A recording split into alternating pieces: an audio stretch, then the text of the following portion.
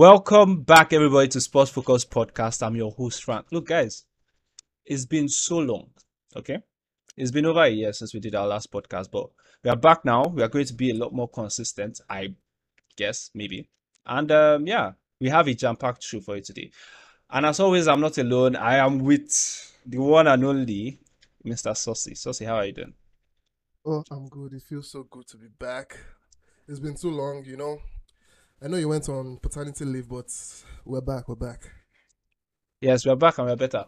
Um, a lot of stuff to talk about today. We're going to talk about Chelsea and their massive spend. You're a Chelsea fan, so I'm interested to hear your take on the Chelsea situation. We are going to talk obviously Arsenal and a faltering Liverpool. Before we get to all that, you watched Arsenal lose to Everton, yeah? You watched the game on Saturday, have you?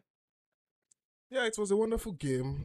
Yeah, because I always like to see Arsenal's downfall. That's my just me being biased. But it was a wonderful game by, the man Shondai. She's back and is looking like better than ever. So he put out the mediocre Everton team and, they were looking like a real force once again. Unlike how they were under Lampard. So it feels more on like it being a loss for Arsenal is more like a rejuvenated Everton side. Okay, so let's stick with Arsenal, okay? Let's just get straight into it right now. Arsenal obviously top of the table, 5 points between them and Man City. Having played one game less, uh, who do you think, before we get into whether we think Arsenal can win the league, who do you think has been the most important player for Arsenal so far this season? Like you could call a number of players, but for me it has to be the young captain Odegaard because he has taken it to a level further than he usually is because everybody knows him for his passing and his playmaker ability, but he has added scoring to his game, and that has just taken the whole because he leads by example, and that has made the whole team better. But you can give shout outs to Thomas Partey and Saliba in defense. Those are good guys. Even um, Ramsdale in between the sticks. The whole team is sticking, is working. They are they don't have a lot of depth, but they are getting the job done. And Ateta is really riling this young squad up. Okay, honestly, I didn't know you were going to pick Odegaard. Odegaard was going to be my pick. But then, you start calling names and you didn't mention Saka. So I'm going to, go in that direction because he obviously has been one of, I think for me, he's been their best player so far this season. 7 goals, 7 assists, coming off that right hand side. He has been the best right winger in the league by a mile. His ability to take over games and just wreck a game single handedly, obviously, is great. And another shout out, obviously, to Arteta, who has set up this team in such a way that they are so difficult to beat. Now, the Everton defeat, like you said, I think is props to Sean Dyche, who just got back into the league. And I think, there's a lot of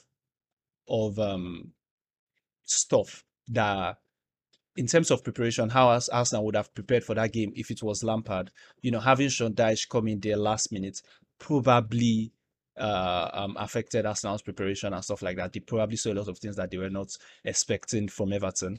But throughout this season, I think the way Arteta has set up this Arsenal team has been fantastic. And I think if we were going to choose back to the question, that if you're going to choose who has been the best player for Arsenal so far this season, it has to be, in my opinion, Bukayo Saka, who, is also partly Nigerian, and that kind of helps, right? Yeah, yeah. Saka always stands out every season.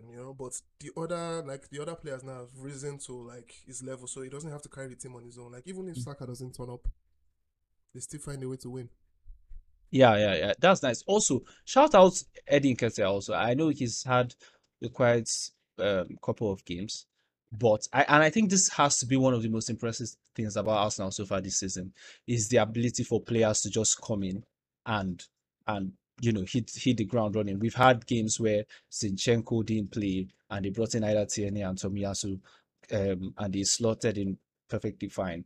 Eddie Nketiah has more than held down that center forward position for us now. And I think it's important that we mention him when you're talking about players who Yeah. have gotten Arsenal to where they are right now. So let's just get to the crux of it, okay?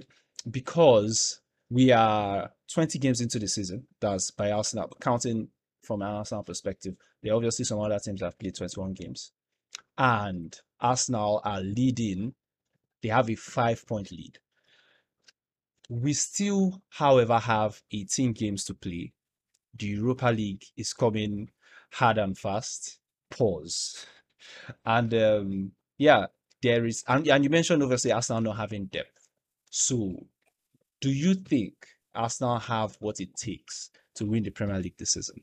That's a big question because I'm a man that likes to believe that, like there's a way everything should go because like at this stage of the season, with this amount of points, nobody has lost the league except maybe Liverpool in '09, but nobody else has lost the league.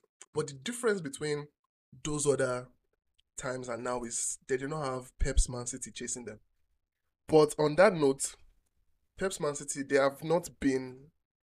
They are like there's something off. Like Yeah, I can't put my finger on it, but they don't have the same ruthlessness and hunger as they have had the other season. yeah. So if Arsenal can win the league, it has to be now.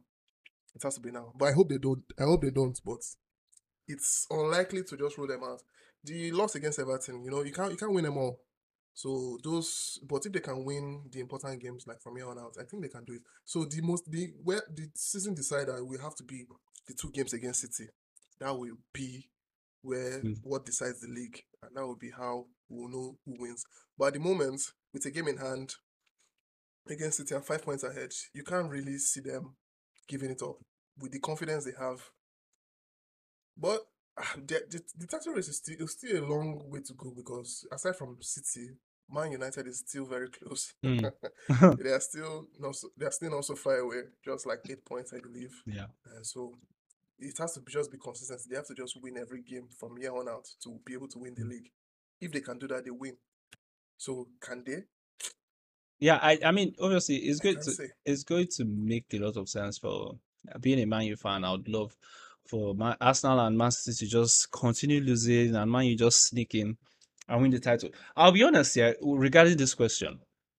I have sort of been on the fence. Like,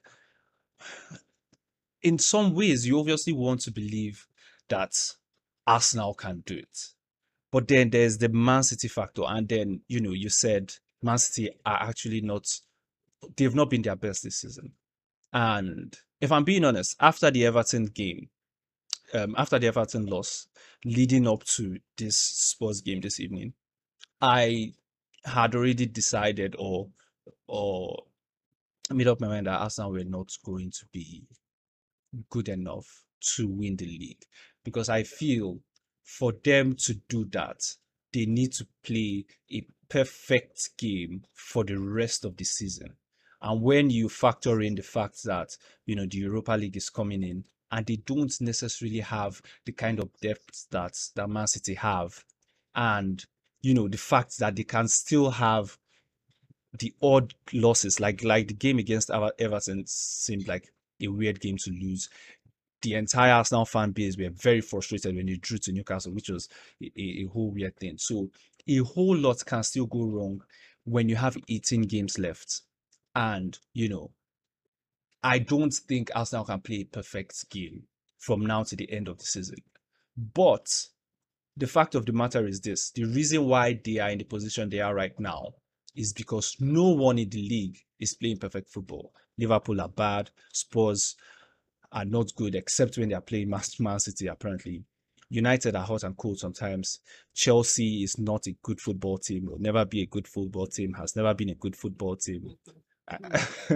And so, I can't say Arsenal should play perfect football from now to the end of the season and expect the rest of the league you get to play perfect football. And so when you put those two things into balance, it only makes sense that Arsenal can go on and win the league because they have shown more than the rest that they can hit a level that nobody else can, and they can stay there for a long period of time.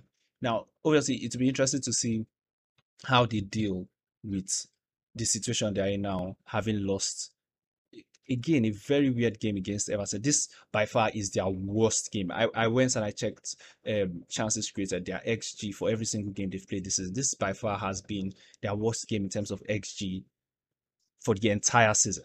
Since their very first game against Crystal Palace, they've created over 1 XG a game. They had 0.9 against Everton. And while that is props to Sean Dyche, it does show that maybe that loss against Man City is weighing in on them.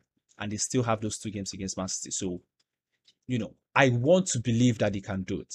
And I really think they can, but they need to play perfect football from now to the end.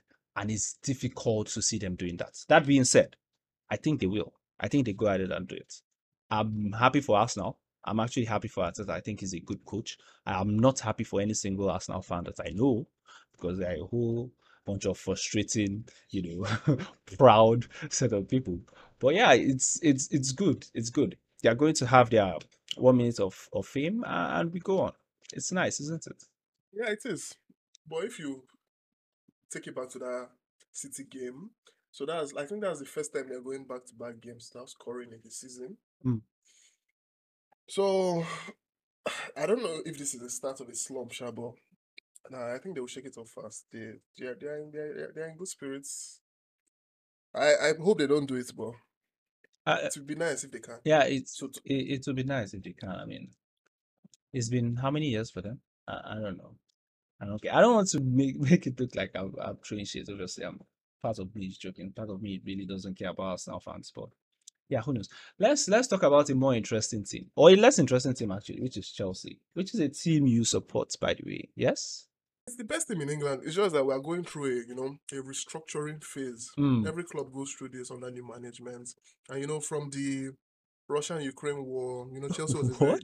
we took a big hit in that. So What?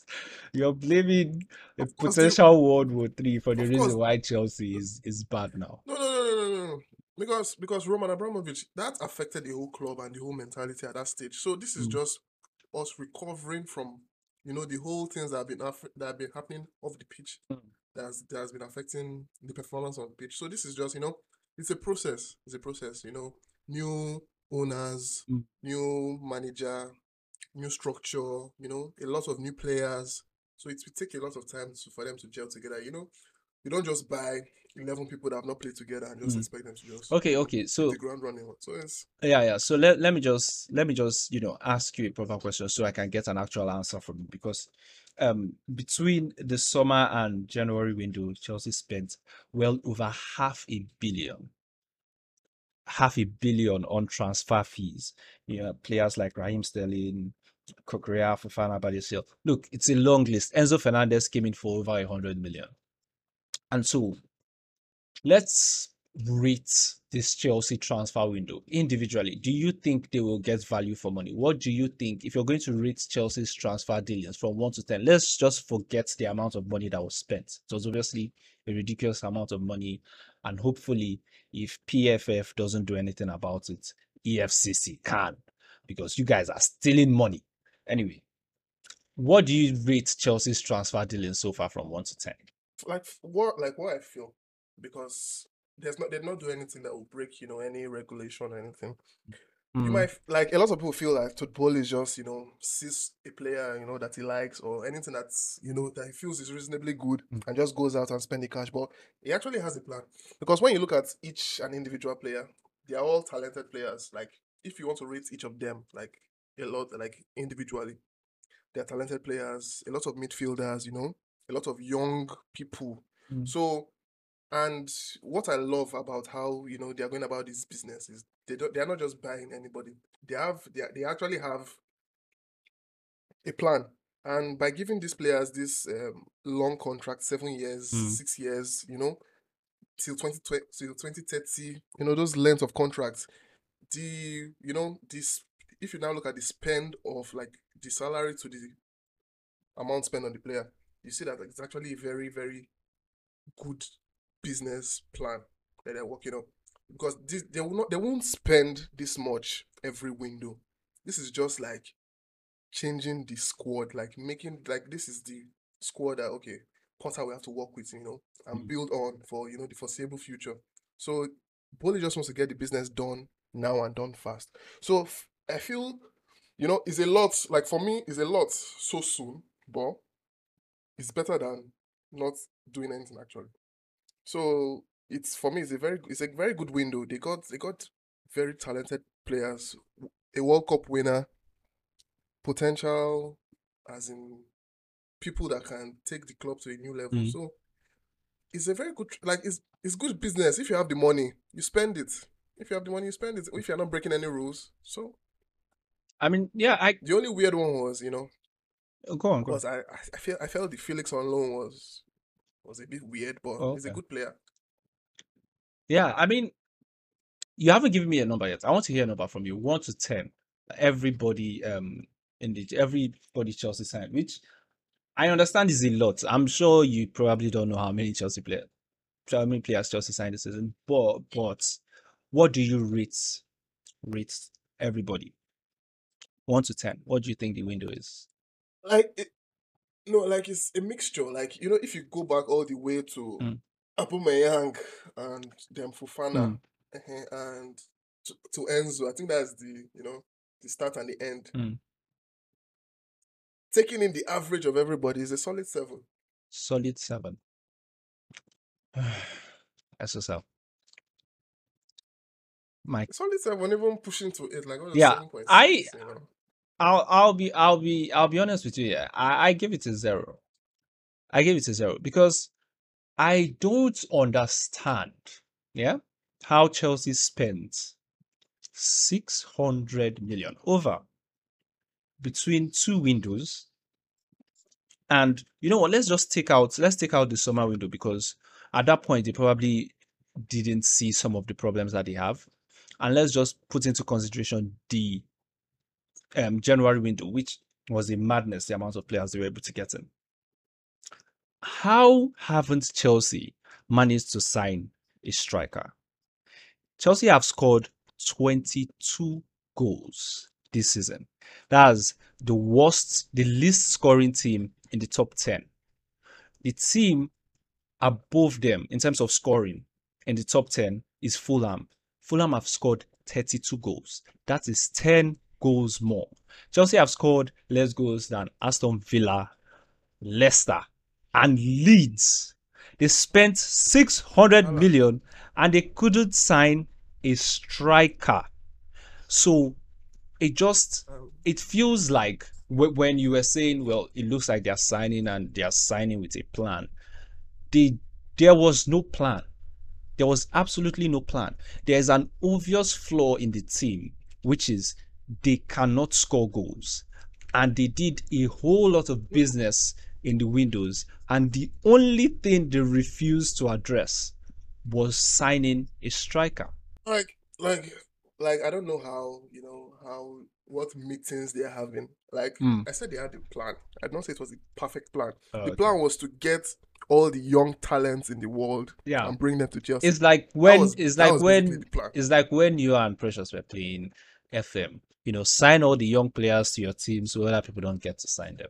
That's the perfect plan. That's exactly what Todd Bowley is doing. He's playing FM. But the striker issue, like for me, I felt like Mm. if you want to spend this amount of money, why don't you just go out, get to Seaman, Exactly. that would seem like it will complete the team. Mm. But it has been a while since Chelsea have been having striker issues, even before Todd Bowley. I think if I should guess, I think they're looking for the right player, or maybe they have checked all the strikers available, and maybe they say, okay, this is not the window to bring the person in. Only God Mm. knows what the plan would have been, because Graham Potter, Mm. even if he has not coached at this high level, he's still an experienced and he's still a good coach. Mm. So I feel there's a lot of things that are happening in the background that maybe we don't fully understand. But based on what we're saying, we know that Todd Bowley just wants to get all the young stars and build on them. Yeah, I mean, I know I was critical about the striker thing. It's perplexing to me. I feel like they should have gotten in a striker, and I know the Fofana guy came in. He looked okay in the last Chelsea game. Yeah, that was against Fulham. Yeah, he played like 5 minutes or so. He looked okay. He's not going to help you win anything if you are being honest. I don't think so. I just feel like it was something they should have addressed. That aside, the rest of the signings look pretty good. I like Fofana. I think he's injured right now. Raheem Sterling is actually a good player. Look, Chelsea are a weird thing, and you talked about Potter. So let's make this a Potter argument right now, because I feel like Chelsea do this every time. They do this stuff where they go for a season where they look abysmal, and then the next season or two or three after that, they look like they're the best team in Europe. And so it's difficult to judge them because they happen to manage chaos almost better than any team in the world. But for that to happen, they need to have a manager. And let's just draw the curtain back for people, because when we were doing the rundown, when we were doing list of things to do for the podcast, I had a typo when I was writing, is Graham Potter a good manager? I happened to put hood manager there, and you made a very dry joke. I'm not going to get into that.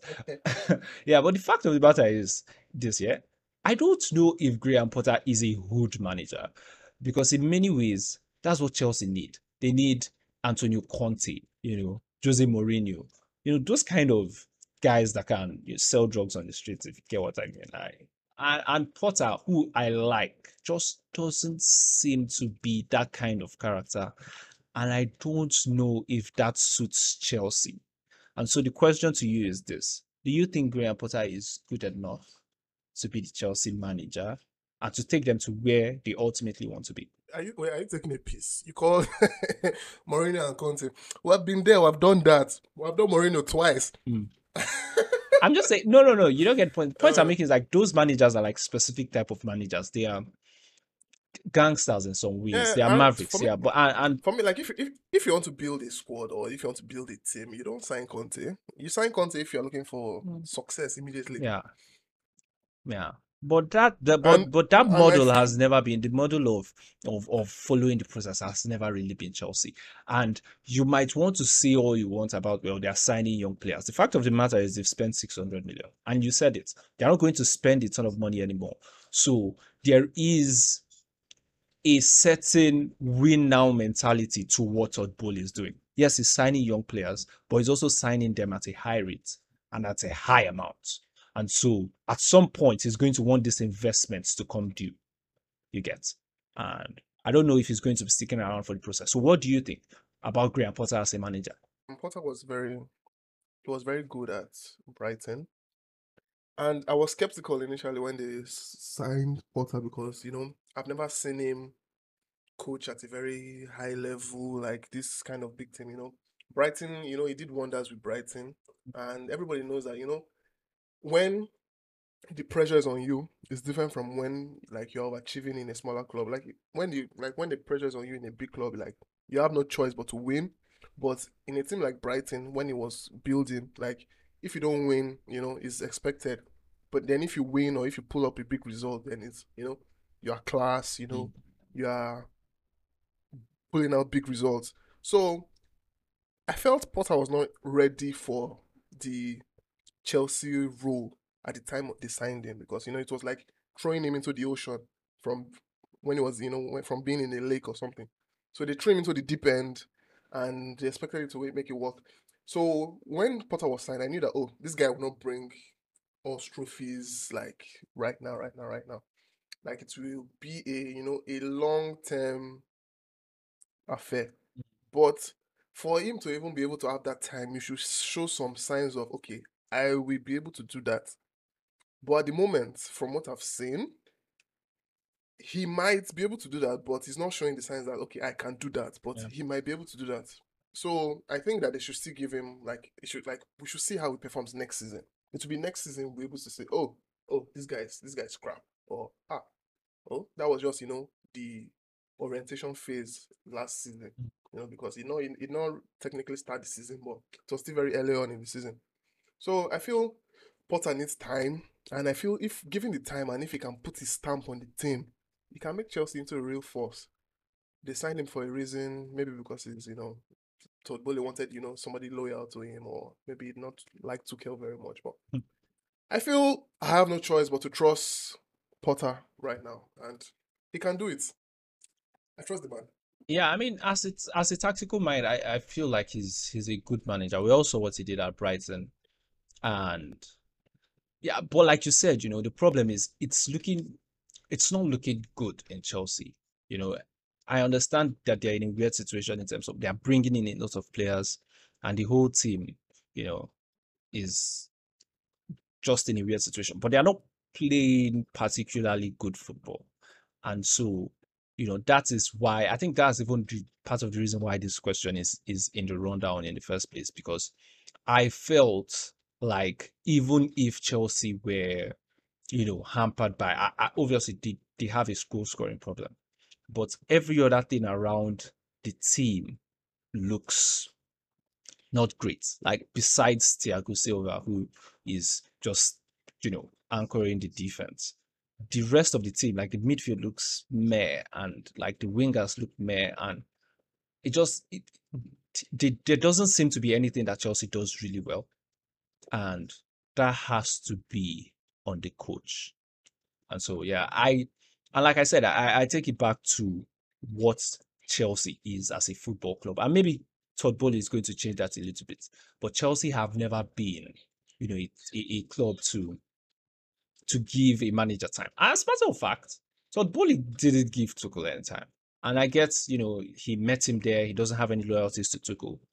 It's nice, but if you spend this amount of money on players, at some point, you're going to want them to perform, and you can't sell these players anymore. You've signed them to long-term contracts spanning over 8 years, and so you literally cannot get rid of them. And so the easiest person among the Chelsea system to get rid of right now is the coach, and it's going to be unfortunate if he happens to, carry a huge part of the dysfunction that is Chelsea.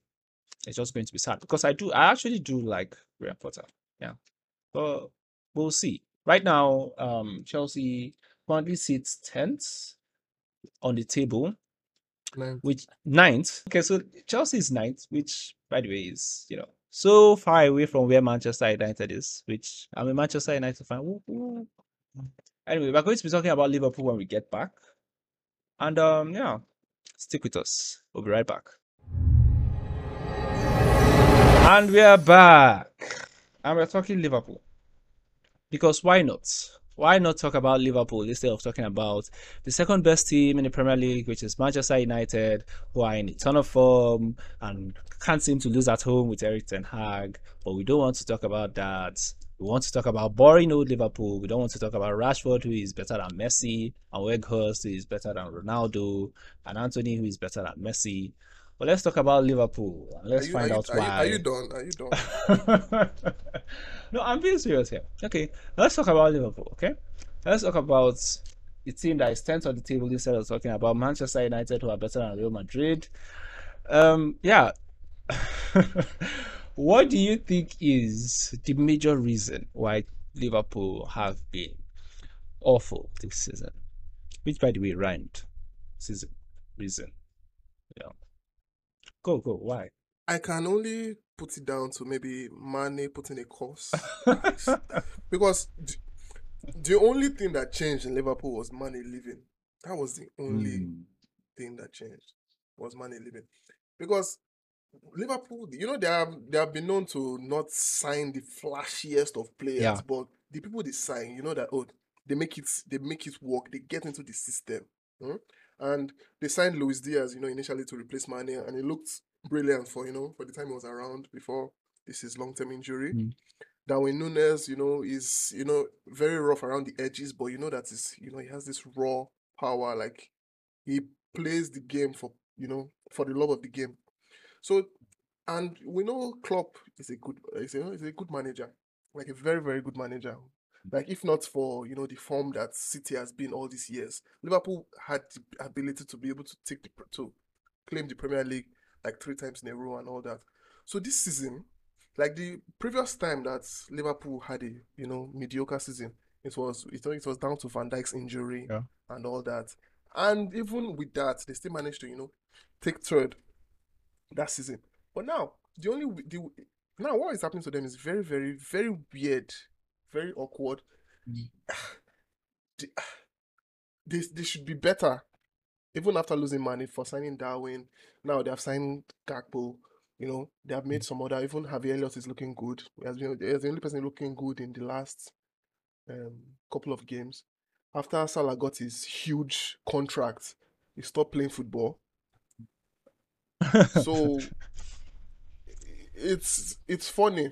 And Trent has been very terrible in defense. Van Dijk, everybody's just like, if you play Liverpool, oh, we can win this. Yeah. Wolves gave them a pumping last match, and Klopp was saying rubbish after the game, making useless excuses. So the the team is they're in a very weird, funny place because you can't really say, okay, fine. You can't say that their injuries are their problem or they don't have the right players. These are the same players that have been doing it for several seasons. The only thing that changed, like I said, was money. So Mm. I can't. Yeah. Oh, I mean, it's wild. if money plays the course or like went to do some sort of voodoo, then Pogba should probably go and meet him because whatever voodoo he's doing is not working for his injuries. Anyway, look, Liverpool have I feel like it's an injury problem. Okay, coupled with the fact that they have not replaced Wijnaldum since he left, and they seem to have been shocked by how bad Henderson has been this season. And so, You know why I cannot say it's an injury problem? Because the players that they field, the 11 they field, those are players that can, bring it out any day, like, and play and win games. mm, You don't need all your players to be able to win Wolves or to be able to grind the result against. They were able to yeah, win City this season, so they can do it. yeah, It's just that the players, they are not just turning up this season. The consistency is not there. The belief is not there. The yeah, it still boils down to the fact that they can't do a lot of what they do really well anymore. So, obviously, Liverpool, what they do really well, better than almost anybody in the world, is press the entire They field. press. Yeah. So they play Mm. with a whole lot of energy.